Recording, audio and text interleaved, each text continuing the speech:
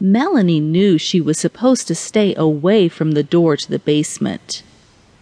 Daddy and Mommy had made that very clear with more than one time out, more than one trip to bed early without dinner, and even more than one spanking.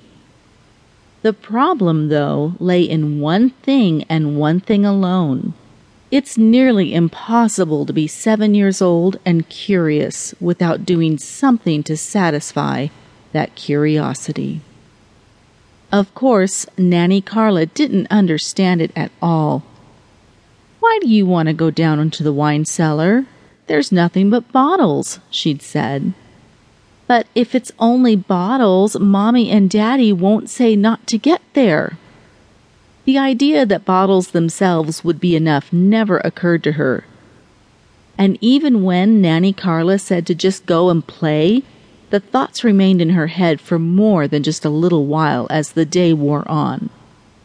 Her stuffed animals offered her no entertainment, and for some reason she couldn't hear the voices of her dolls like she usually would when she played tea party.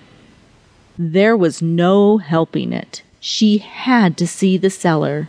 Sure, she'd get a spanking, but it was the only way. It never occurred to her that she wouldn't be caught.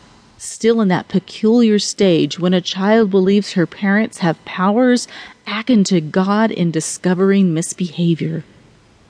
She couldn't do it right away because her parents would be home in minutes and would surely interrupt her or stop her. She didn't mind the inevitable punishment, but she couldn't risk they would put a lock on the door, as they had with the freezer in the pantry that held ice cream and popsicles. Instead, she had to content herself with planning to make the expedition the following morning, when Nanny Carla would clean the breakfast dishes. Daddy would leave for work, and Mommy would go to one of her ladies' auxiliary meetings. It was terrible to wait, but it was necessary. To give herself some measure of comfort, though, she went to her room and carried back 2 little dolls. She sat on the floor in front of the cellar door and pretended to be pretending. She recited her Isabel, Isabel poem and pretended one doll was the little girl and one doll was the giant.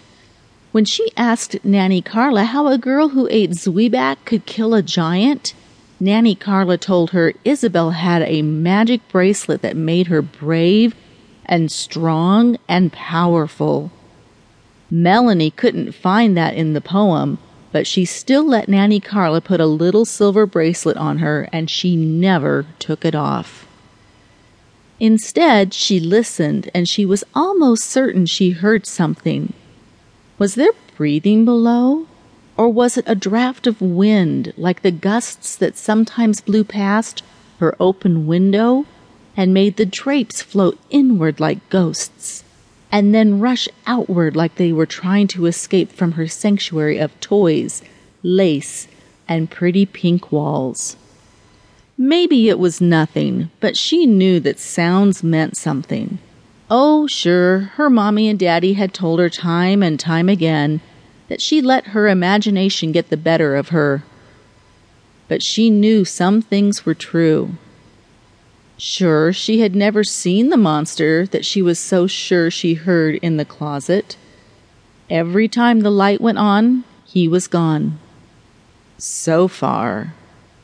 If Mommy would just come more quickly, she'd get there before the monster could disappear. Sometimes, though, she saw things. She cried out one night because a monster was knocking on her window. When Daddy came, the light revealed it was a branch from the old oak tree swaying in the wind. Daddy had a crew come and cut back the branches the next day.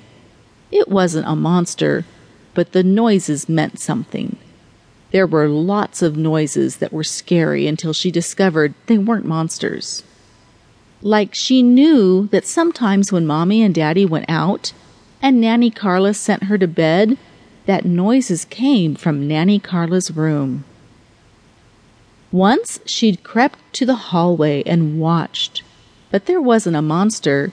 Instead, Mr. Harper the gardener came out of the room with a guilty look on his face.